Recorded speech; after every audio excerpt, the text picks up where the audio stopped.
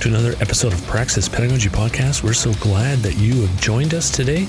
Thanks for taking the time. Hope you're walking, driving, or just sitting down, relaxing, enjoying your day. This episode, I sit down and share some space with George Veletsianos from Royal Roads University. He's an advocate for flexible delivery. He wrote a book called Learning Online. This is his latest book, Learning Online, The Student Experience. If you haven't picked it up yet and read it, why not?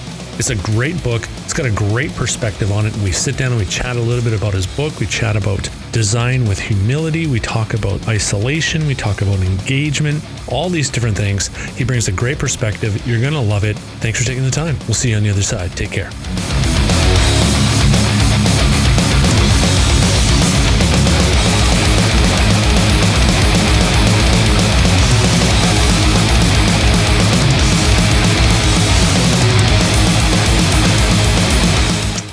And I press record. And 3, 2, 1. Hey, everybody. Welcome back to Praxis Pedagogy Podcast.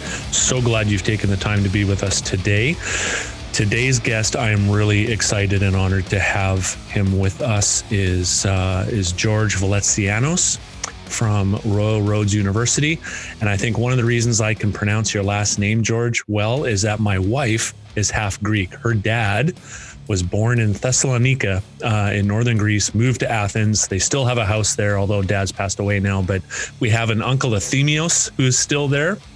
And so we chat with him 3 or 4 times a year. But I'll chalk that up to my experience with my wife because her maiden name is quite long and almost unpronounceable. But so that was a perfect pronunciation for mine. So, oh well, thank you. I'll give credit to my wife. I'll give credit where credit is due. How you doing, George? Thank you for being here. I'm doing well. Thanks for having me. Oh, you're welcome. You're welcome, George. I really wanted to chat a little bit about online learning. You have done a lot of work in that arena. I bought your latest book, Learning Online, and myself, like so many other people, have pancaked our way through the last 10 months, almost feeling in the dark with shades on in a cave, trying to figure out our way around this reality that we're in. And so thanks for writing the book. It's great. I love the format too, where it's the chapter, if we even call it a chapter, I don't know if you call them chapters, but it's almost like reading one of your papers and then having the references at the end. Fantastic. I love it. Yeah. Thanks for that. The format was something that I sort of stumbled upon and emulated. I read a book from a medical professional who was writing about his patients' experiences with, I believe it was mental health. And the way that he tried to relate them to people is basically to describe how these individuals were feeling and so on. So that gave me sort of, when I was reading that book, I was like, this is a really cool idea because it kind of, gets me really to understand this phenomena, not just from like a medical standpoint, right? So I thought I would emulate it. So when I went to my publisher, I basically said, hey, I read this book and it was great. Can I do something similar? They're like, that sounds like a neat idea. So that's what happened. So every chapter begins with, a student's story and experience. And then I go on to unpack that experience and sort of explain what it means and so on. Good. What was one of the things that stuck out to you the most when you were doing your research for the book and talking to people and building the body of the book? What was some of the things that stuck out to you the most? That's a great question. One of the early, I guess, lessons for me was that there's the body of work around online and distance learning is huge, right? And spans so many decades. And many people have done work on it over the years. So when and of course, this is something that I knew, but to write a book, you have to sort of gather everything into one place and go through all of that in sort of a systematic way. So when I was going through this sort of collection process and thematic analysis process to figure out what each chapter is going to talk about, I was just struck by this notion that there's this body of work. But when you read about online learning in the news or in the mass media or in promotional materials from educational technology companies or something, they often frame it as being new, right? So that was one area I think that became clear from the very beginning.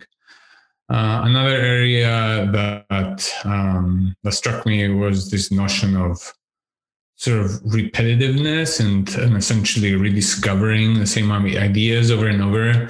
So it seemed like you might read about a topic, right? So say feelings of isolation for students in distance and online courses. And you'll come across that phenomenon in like literature in the 1970s, and then you'll come across it again in the 80s and 90s. And, in this day and age, right? Like I was reading an announcement from a US institution yesterday, and he talked about how they realized that their students were feeling isolated in their online courses. I'm like, okay, why is this a realization now? Like, you should have sort of known about this, in March, like last March, when we were talking about, sort of transitions to remote, right? Beyond that, I think one of the main lessons in the book is, maybe interesting is a better characterization of it, is the idea that students' emotions are sort of closely intertwined with participation in online courses. So people often think about online learning as being sort of this detached experience, this sort of delivery of content to the learner that sometimes can be improved by expanding interactions between faculty and students and between students and students. But I think it goes beyond that. Like there's strong emotions associated with being a student in this course, in this context, even deciding to pursue online courses might have strong emotions associated to it. For example, you might read of, people who are not able to attend university, but online learning opened up options for them and for their life and for their future and so on. So I think that's something important to acknowledge and recognize. I guess at the sort of macro level, the most interesting part of this for me is just people's stories, like how people come to online learning, their aspirations, the challenges that they face, how they address those challenges, their resiliency, how online learning sometimes can be better than alternatives, how it can be worse, just the complicated nature of it.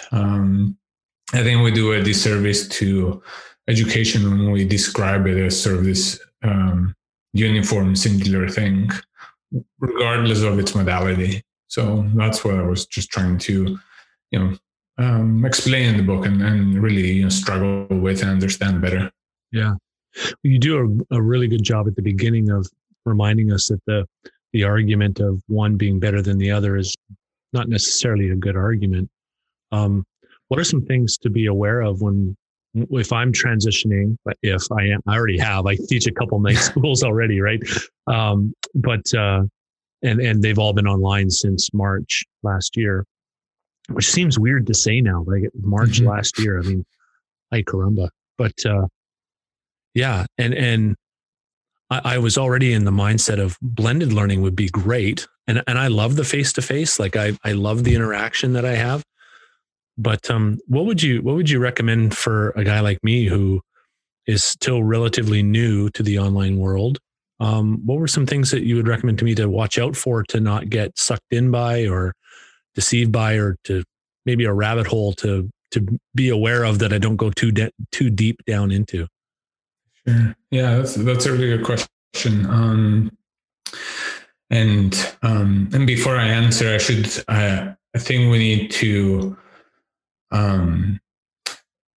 draw a little bit of a distinction between, sort of well-planned online learning that, takes time to be fleshed out and planned for, compared to, immediate transitions into an alternative approach that's sort of guided by emergency needs, right?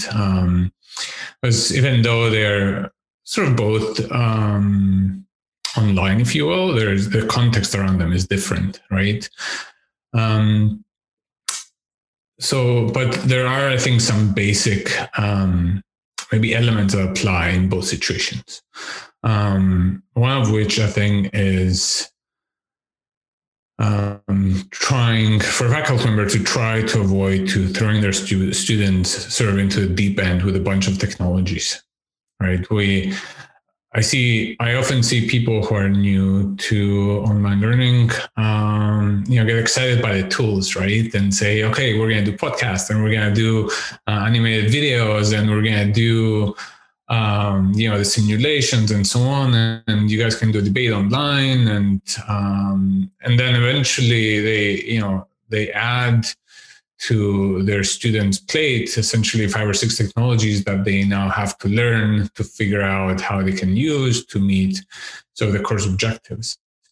And that demands a lot from students, right? Because not only they're trying to learn the content, but they're also trying to figure out how they can use these technologies and figure out how they actually connect to what it is that they're trying to learn. So I think we should be careful with our excitement about tools. I think tools help with particular practices that we might have or particular needs that we might have, but there's no need to overdo it. And sometimes sort of low-tech options work really well, right? So I sometimes have phone calls with my students because it's easier. It's easier. You do what? You use your phone? Exactly. Right. And you might instead of trying to schedule a Zoom call and figure out, okay, like, do I need to take off do I need to be wearing a button-down shirt today, or can I still be in my hoodie like I am right now, and have a conversation, right? Right.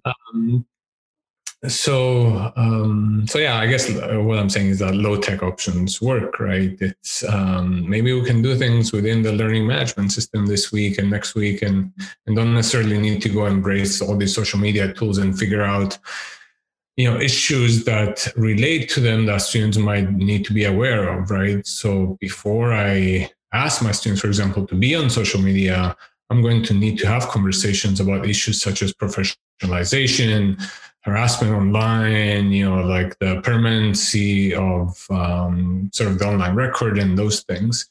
So maybe we don't need to deal with these things at this particular time, and we can, evade the sort of the conversations around that. So that's one thing. Another thing that people tend to do, I think, in general, and not just at this particular point in time, is to overload our students. I have seen reading lists that are incredibly long that we assign to people without necessarily then inviting them to have deep and meaningful engagement with all of the materials that we are assigning. And I think that became particularly clear in March of last year, when in that immediate transition, people started asking whether everything that was on the reading list or on the syllabus, whether it was necessary to be there. And I think that sort of invites a conversation around what particular outcomes we need our students to achieve, how we're attending to those outcomes, and essentially asking deep questions about what is truly important here and what is a priority versus what is an add-on. I'm not saying that's a problem,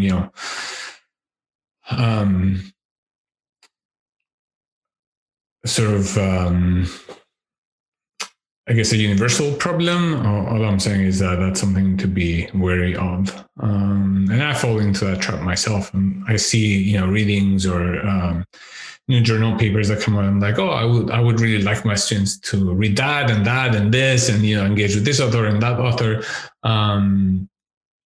But I think at some point we need to figure out, okay, what is necessary and how does that sort of an added reading, say, expand our students' perspectives and viewpoints and engages them in different ways than what we already have sort of on the syllabus.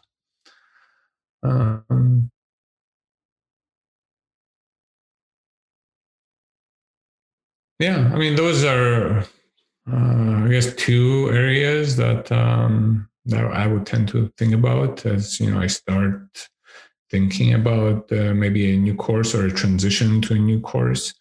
But at this particular point in time, I think it's really important to consider that the environment we find ourselves in is not normal, and that our students, just like in March, are facing a whole slew of I guess new environments around them. So I would approach any design with sort of with humility and sort of respect of what students might be facing. So I think that's a little bit different than what a sort of design of an online course in 2005 or 2015 would look like, right? So yeah. In the first chapter, I just called them chapters. One of the things that stuck out to me was the idea of reframing the concern that we have of what we're doing in education around the terms of pedagogy.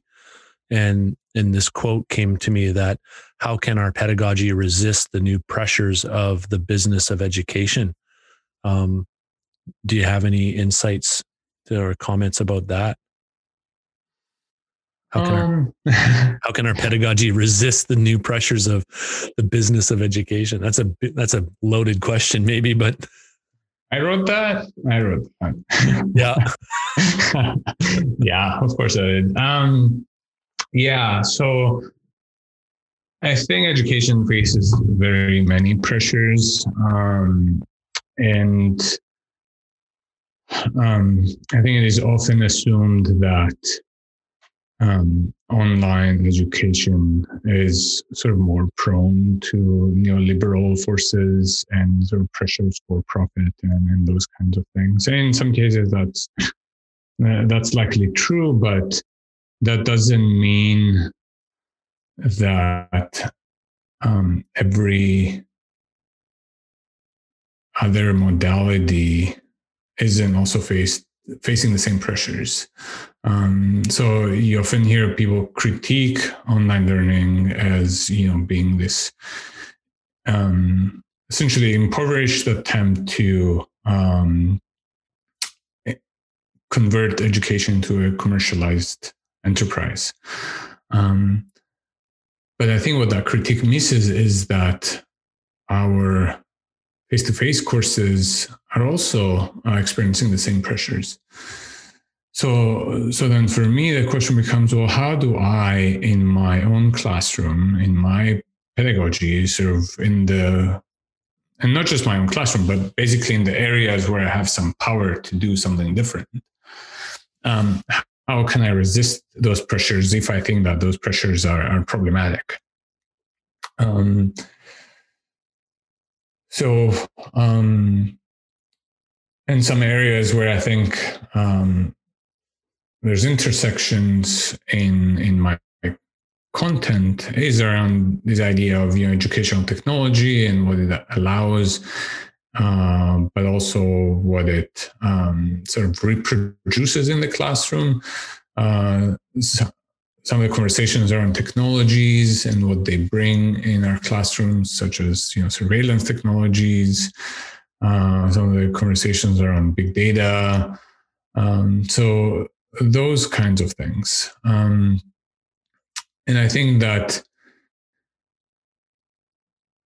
maybe a simple example to explain this a bit better might be in relation to how we teach. Because you can assume that online learning is an effort to essentially put up lectures and ask students to watch them and then repeat what we told them. But that doesn't mean that a face-to-face course doesn't do the same, right? Just because you're in, physically together, it doesn't mean that you're also not engaging in pedagogies that imagine the students as, in Paulo Freire's words, empty vessels to be filled, right? So I think the conversation on pedagogy, critical pedagogy in particular, is one that we should be having regardless of the sort of space that we find ourselves in.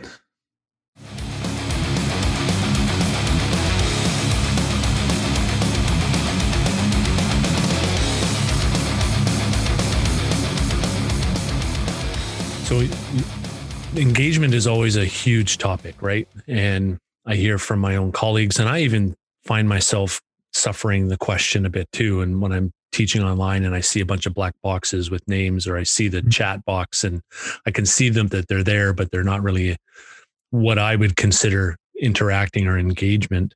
Are there any thoughts you might have on how we may even shift our perspective on what that means? And then how do we go about finding new ways of employing engagement? Yeah. That's an interesting question. There's a lot of conversation around engagement and motivation and getting people excited about their courses and wanting them to, contribute. I think a lot of that comes down to relationships and building relationships with students that, say, I'm here. I basically teach because I care about this topic, and you're here either because you think this topic is interesting, or because it's it's a required course and you might not necessarily think that it's interesting. Hopefully, it's the first one. Yeah, but people are in courses for different reasons, and they're there for one reason or another. And I think sort of building a relationship on the fact that there are some interesting things that I believe are happening in this course that I'm teaching. And I think that it would be worthwhile to explore them together. But at the same time, even though I know quite a bit about this topic, I would remain open to what you know about the topic and what you bring to the classroom and what you bring from your prior experiences in life. I think that opens a space to talk about engagement beyond sort of an effort to get students talking in the classroom, but sort of moves us towards a place where we can have conversations. And that's what I think engagement is really about. Conversations around a topic so that we can all develop sort of more nuanced opinions and perspectives and more informed ideas about a topic. So I guess that's how I go about some of these ideas. And I often, tell my students, this is what I think about this. I'd love to know what you think about this. I often say, I have no opinion about this. I'd love to know what you think about this, or I'd love to know how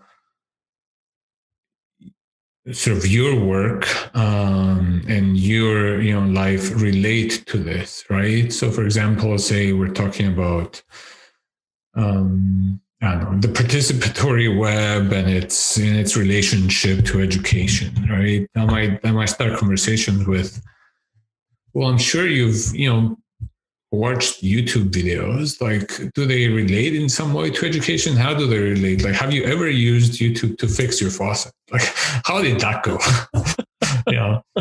I'd be surprised how many people would do that. And then they call me as a plumber and go, yeah, can you come fix what I tried to fix? Yeah, and that would be me. That'd be like, now I have these aspirations about fixing things around my house, and like, yeah, I'm probably gonna ruin everything here. So I'm better off, just paying someone to come for 5 minutes. Yeah. But because people have had experiences with some of these things, inviting them and sort of appreciating that they will talk about their personal experiences versus what the literature says about this thing, sort of an invitation to engage in a phenomenological way with the topic, so we can sort of all start moving together in the exploration of it. I mean, that's how I think about it. Some tricks and tips, I guess, that I've used in the past, or maybe by now they've become sort of standard practice for me, is just this idea of social presence and making myself sort of approachable to my students, and in relatively informal ways. Like we're on video right now. I know that this is a podcast, but you can see behind me that there's some books, and there's it's my office. I don't have like a fancy setup behind me, but it's like it sort of reveals like who I am, right? Mm. And I think building those relationships with students that are sort of grounded on sort of who I am and what I stand for, I think helps in inviting students to share a bit about themselves too, and feel comfortable to engage in sometimes some difficult conversations around the topics that we're studying. Yeah. And do you find that takes time for your students to warm up to, or do they tend to fit into that pretty quickly? I think it varies, but I think students very quickly figure out my approach to teaching and learning. I think students generally do with everyone. Now, whether they embrace sort of a similar approach or how they approach it, I think varies by student. But very quickly, sort of, I think students recognize how we as faculty approach our classes and how approachable we are or not. Yeah.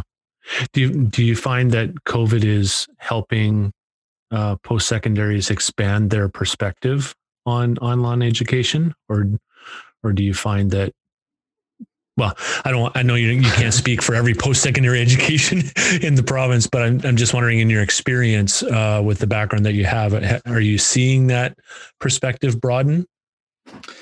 So I've seen that institutions in Canada overall and other places as well are recognizing the value of various practices that they didn't engage with in the past. There are numerous things that I've heard people say that we will continue doing afterwards, whatever afterwards means. Yeah, exactly. In the beginning of this, we used to talk about a new normal. I'm not quite sure what that actually means right now. But yeah, numerous institutions that I've talked to will continue with online learning offerings, or with online recruitment, or with various technologies that they've adopted. I think there's also recognition of various practices that institutions have engaged with.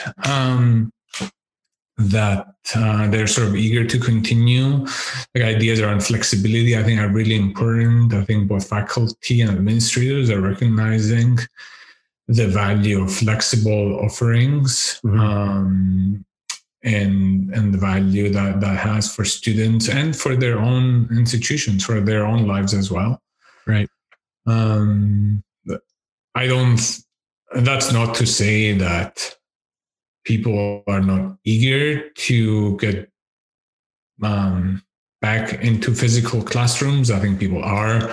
I don't think we're in a sort of environment where we're gonna have a sort of a radically different online environment sort of post-pandemic.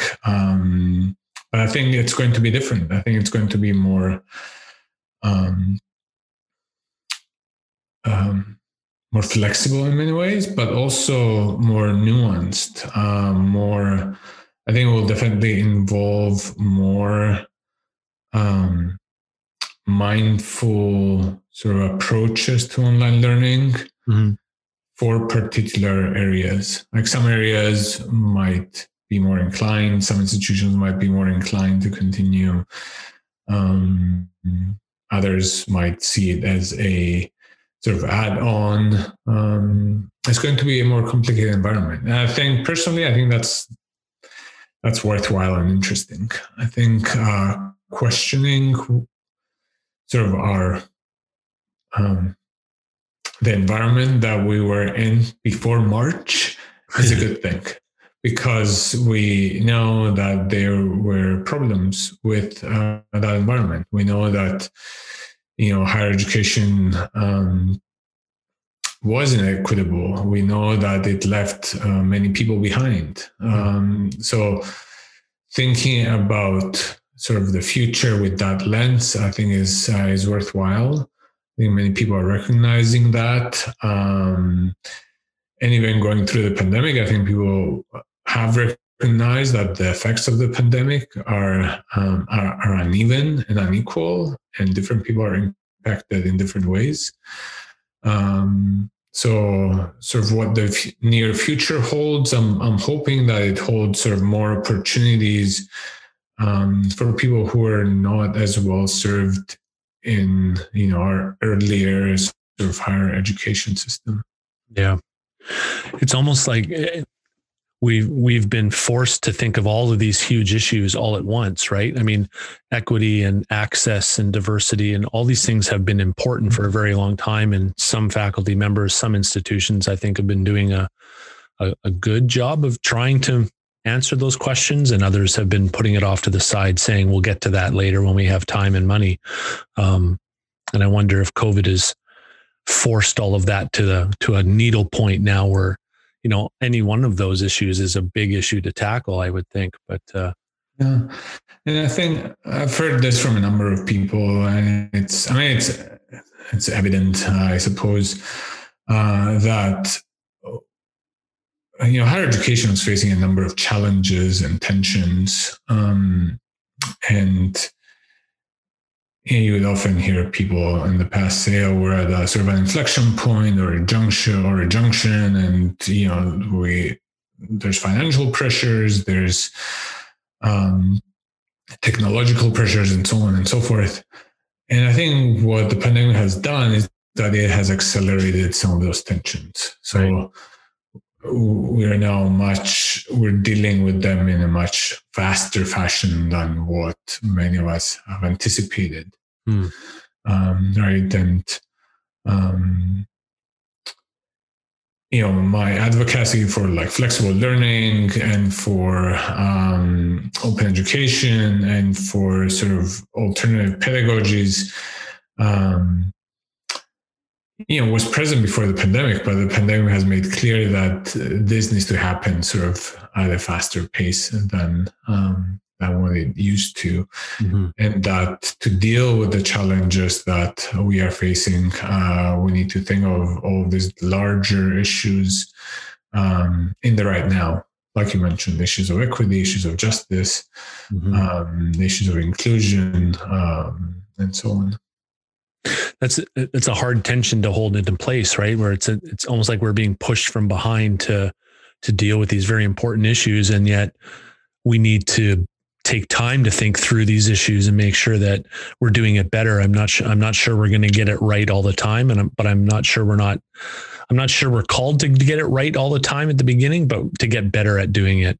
Do you think there's some kind of tension there between people? Because some people that I talk to in my circles of higher ed, they always bring up the idea of academic integrity, right?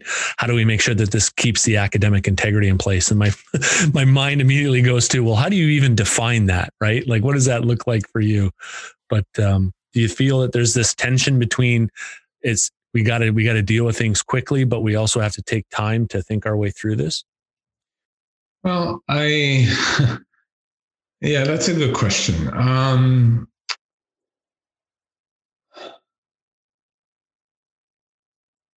I think we've thought about many of these issues, actually. Yeah.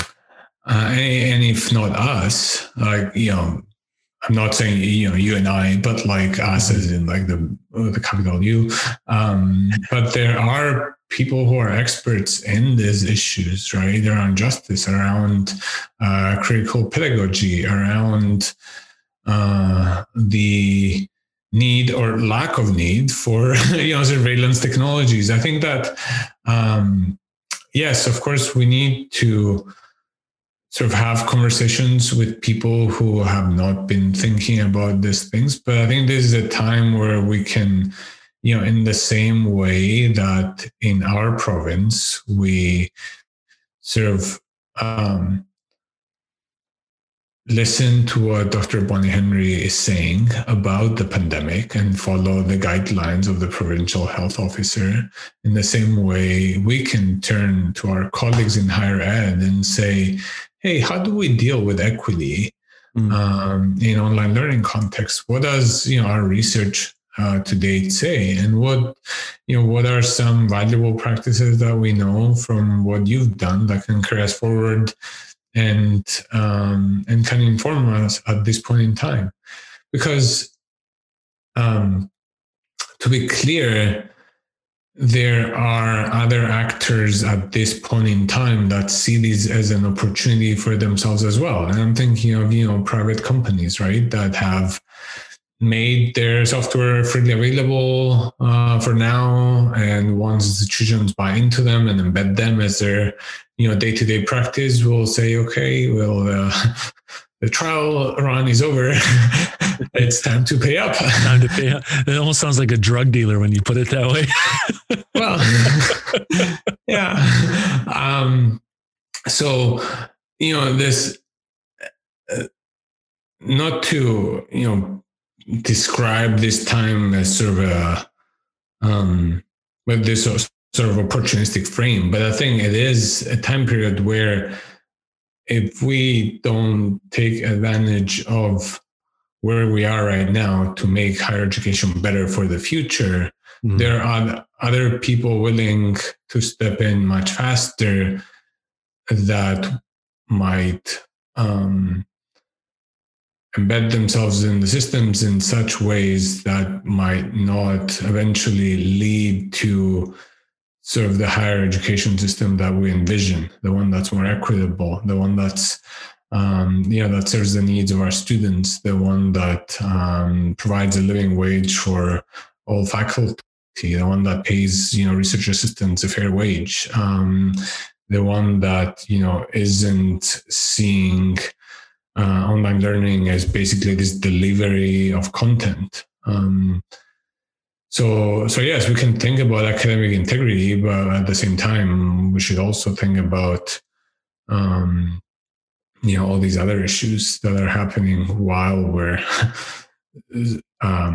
thinking about these things.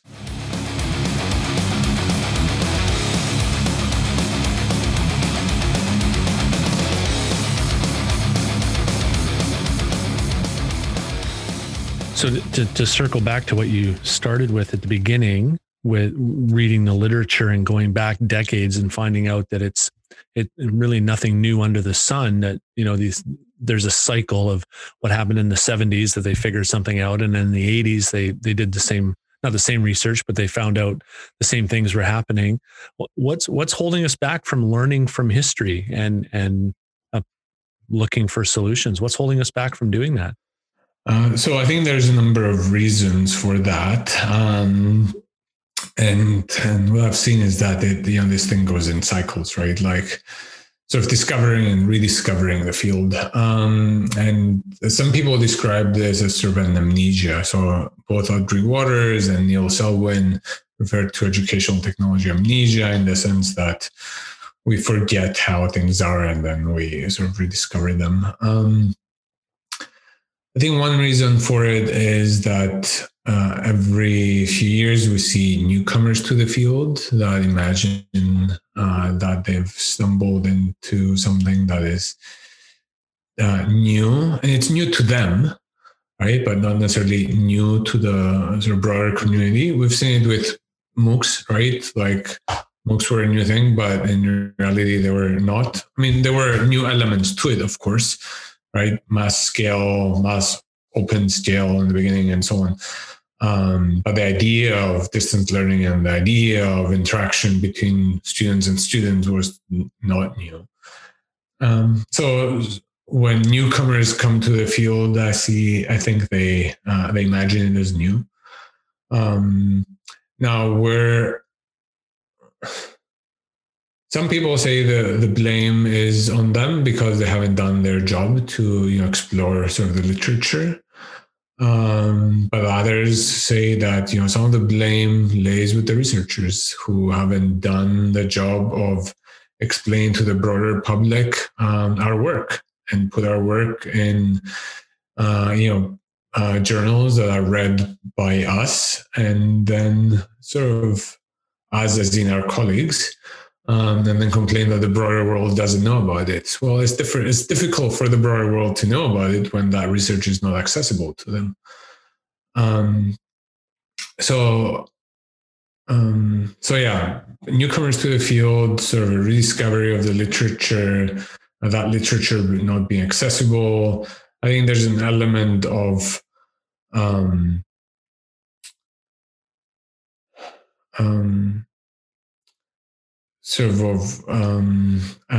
hopeful thinking around technology that often blinds people to failures of the past. The field's history is rich in both successes and failures, and it takes time to wade through all of that information, right? So, and in this day and age of sort of the Silicon Valley narrative of move quickly and iterate, I think it's easy to lose sight of what we've accomplished in the past. And it's at this point that we had some weird audio technical stuff happening. And I do apologize for the difference in sound quality, but it is what it is. And thanks again for listening. Take care. I think some of the shame is on me too for not taking the time to read some of the stuff that's out there. I mean, I get it. There's stuff buried in journals that hard to get at, but I wonder if there should be something included in the professional development of new faculty members that when they're getting into a field, it's like, I don't know, how would I think of my own field of trades and vocational education in the sense of, they hire me as a subject matter expert to come and teach my trade.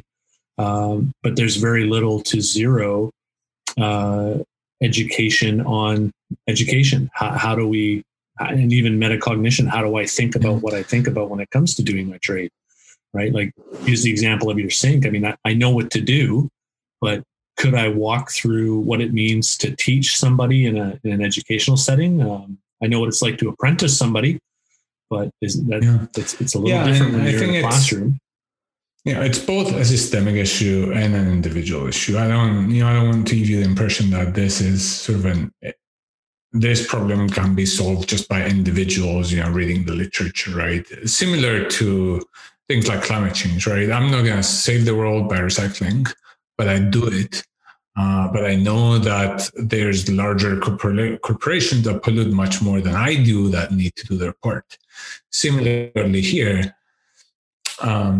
our institutions, when they sort of encourage or reward and operate within a system that says you need to place your research in these particular journals, then that limits it, right? So it's also an institutional responsibility to ensure that there are other ways of knowledge sort of mobilization and dissemination that are rewarded that contribute to the common good.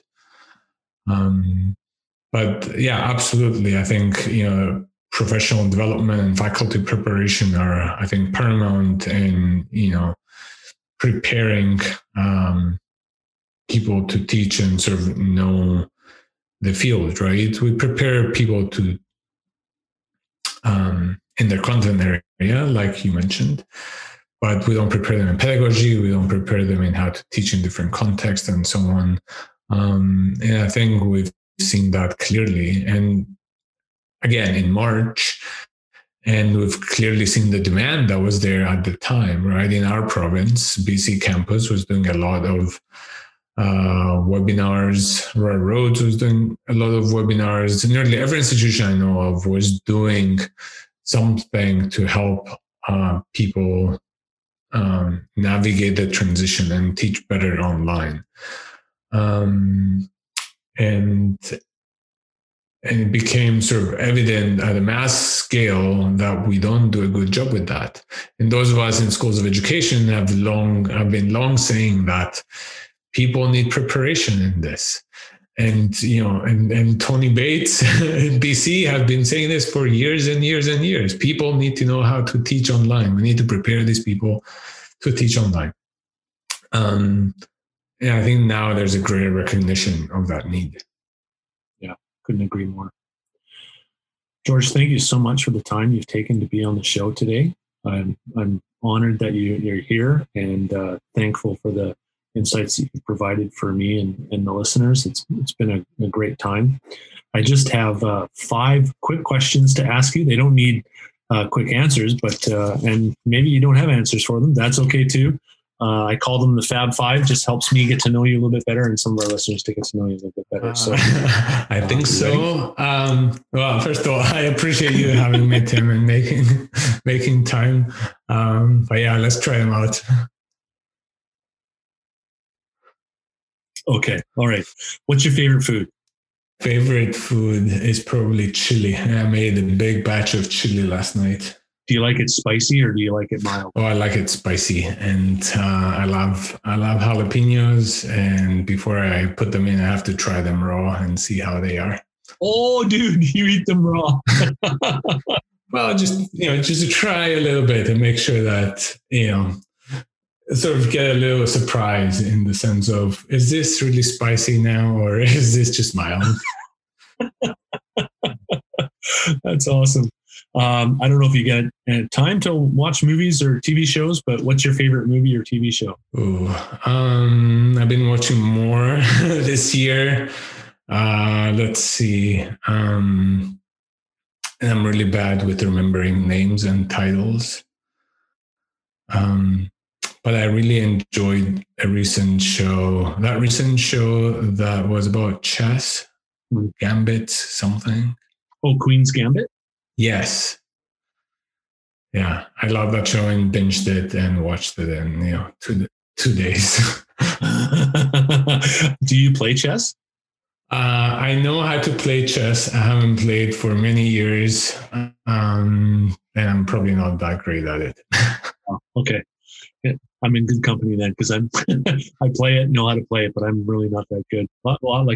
Yeah, I play backgammon though, and I'm pretty good at that. So I grew up playing backgammon with friends and my dad and my grandpa, and whenever I go back home to Cyprus, there's always a game with a cup of coffee. So nice. Yeah. I guess how long has it been since you've been home? I try to go every year in the summer or around May. So I was going to go last May, but I didn't because of the pandemic. So it's been 16 months now or something like that. Yeah. And you go in the summertime, dude, that's like super hot down there. I guess you're used to it, right? Yeah, because it's my favorite time.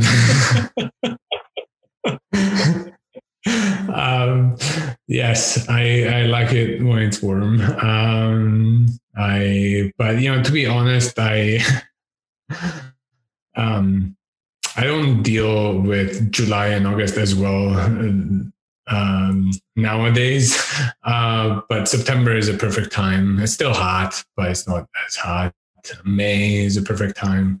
And, I'm thinking 30 degrees, 32 degrees. Yeah, it's the perfect time, right? Because at nighttime it cools down. So if it can be 32. I've even like it 35 in the day, but it's gotta cool off at night. Because if you're in 35 like 24 hours a day for 2 weeks, like I'm sorry, I'll just climb into a dehydration machine. Then I don't need to. Yeah, as long as it's under 37 degrees or around, So I used to live in Texas, right? And we had a few summers where it was 100 degrees. So what's that, 38 or something? 100 degrees for 2 months straight. And I mean, dry heat is fine, I guess, in some ways. But once it gets humid, it's just unbearable. It's just gross. Favorite music? Oh, yeah, I have to answer this one.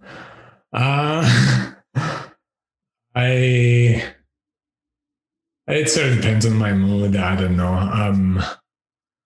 I think the kids these days call it eclectic. I don't know. I'll listen to pop if I'm running. If I'm trying to write, I might listen to something instrumental, or depending on what I'm writing, I might go back to hard rock, which is what I used to listen to when I was a kid. So yeah, I'm comfortable with Metallica as I am with, I don't know, whatever is the newest pop. So I'm in the same band. I'm the same group as you. It depends what I want to do and my mood. If I'm in an angry mood, I'll listen to angry music. What's your favorite go-to tech right now? What do you like? What are you using the most and like the most? This headset that I'm wearing right now, which is comfortable in my ears, because it goes over the head, it doesn't go inside my ears. And this really sort of comfortable mic that I have right here, I bought this a few years ago, and I wasn't using it as much because I wasn't in as many meetings, but it came really handy. And around March and April, where people couldn't get their hands on one of these, I just had one available. So and I've heard myself speak much more these days than in the past. And this mic really makes a huge of a difference because it sort of blocks background noise. It does. You should get into podcasting, George. I've got the same headsets, not the same exact one, but I got a Sennheiser headset. And I use the same mic. It's the Audio Technica. I have to look at the brand and number on it, but Audio Technica. All you need is a boom, baby. You got a podcast. Nice. I don't think I would be great with a podcast. Actually,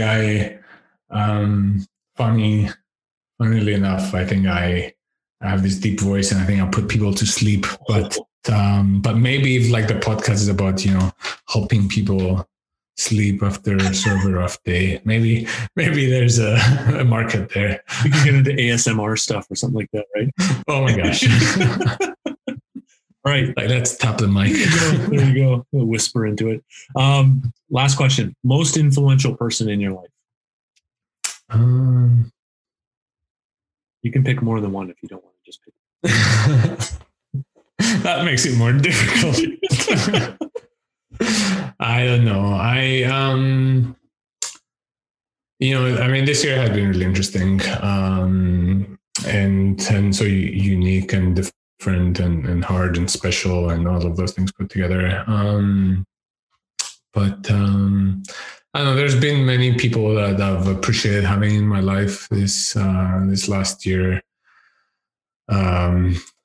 Family, which this wasn't part of our conversation in the podcast, but it was a conversation we're having before the podcast, which was around pets and my dog, and how big part of my life she is.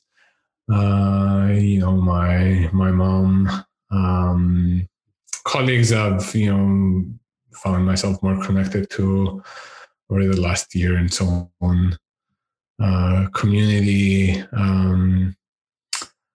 Something that you probably don't know about me, and this is going to be funny because once you hear it, but I'm vegan, and most vegans tell you that they're vegan. It's like there's a standard joke, right? Like, how do you know that someone's vegan? Well, they will tell you. They will tell you within 5 minutes. So yeah, so that community has been very great and supportive, and has done some great work, I think, over the last year. But yeah, I think I'm grateful, I think, for community. That's something that I've recognized over the last year. So it's hard just to pick a person or multiple people. So I'll go with community for my answer. Yeah, nice answer. Really good answer. Thanks again, George. This has been so much fun and very insightful, and you're not boring at all. Well, maybe my voice. Thanks, Tim. I appreciate it. Thanks for having me. Thanks for making time. I enjoyed our conversation, and I look forward to staying connected. Hey everybody, thanks again for taking the time and spending the attention on this episode with George. We hope you really liked it. We hope that there was some value in it for you. And if you haven't done so already, subscribe to the podcast. You can go to the website, praxispedagogy.com. And in a few weeks, I'm going to have a sign up there for anybody who's interested in getting a bi-weekly or once a month newsletter just about stuff that we're looking at doing in the Praxis Pedagogy world. You can subscribe to us on your favorite podcast platforms as well. Please don't forget to leave us a rating and a review. That would help us out a great deal. Thanks so much for taking the time. We hope you have an awesome week, and we'll see you next time. Take care.